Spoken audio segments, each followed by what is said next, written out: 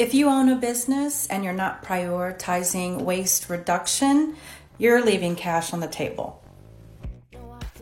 Hey y'all, I'm Stacy Savage, aka the Texas Trash Talker, your zero waste expert and recycling nerd for 20 years. Waste reduction is the fastest way to implement cost-saving measures in your business. This might look like implementing recycling and food waste composting programs, repairing equipment instead of buying brand new, purchasing used equipment that's operable, renegotiating your waste hauler contracts, and making sure your purchasing agreements with vendors and suppliers are optimized. These are all strategies you can use in your business to lower your waste bill and to market your green storytelling.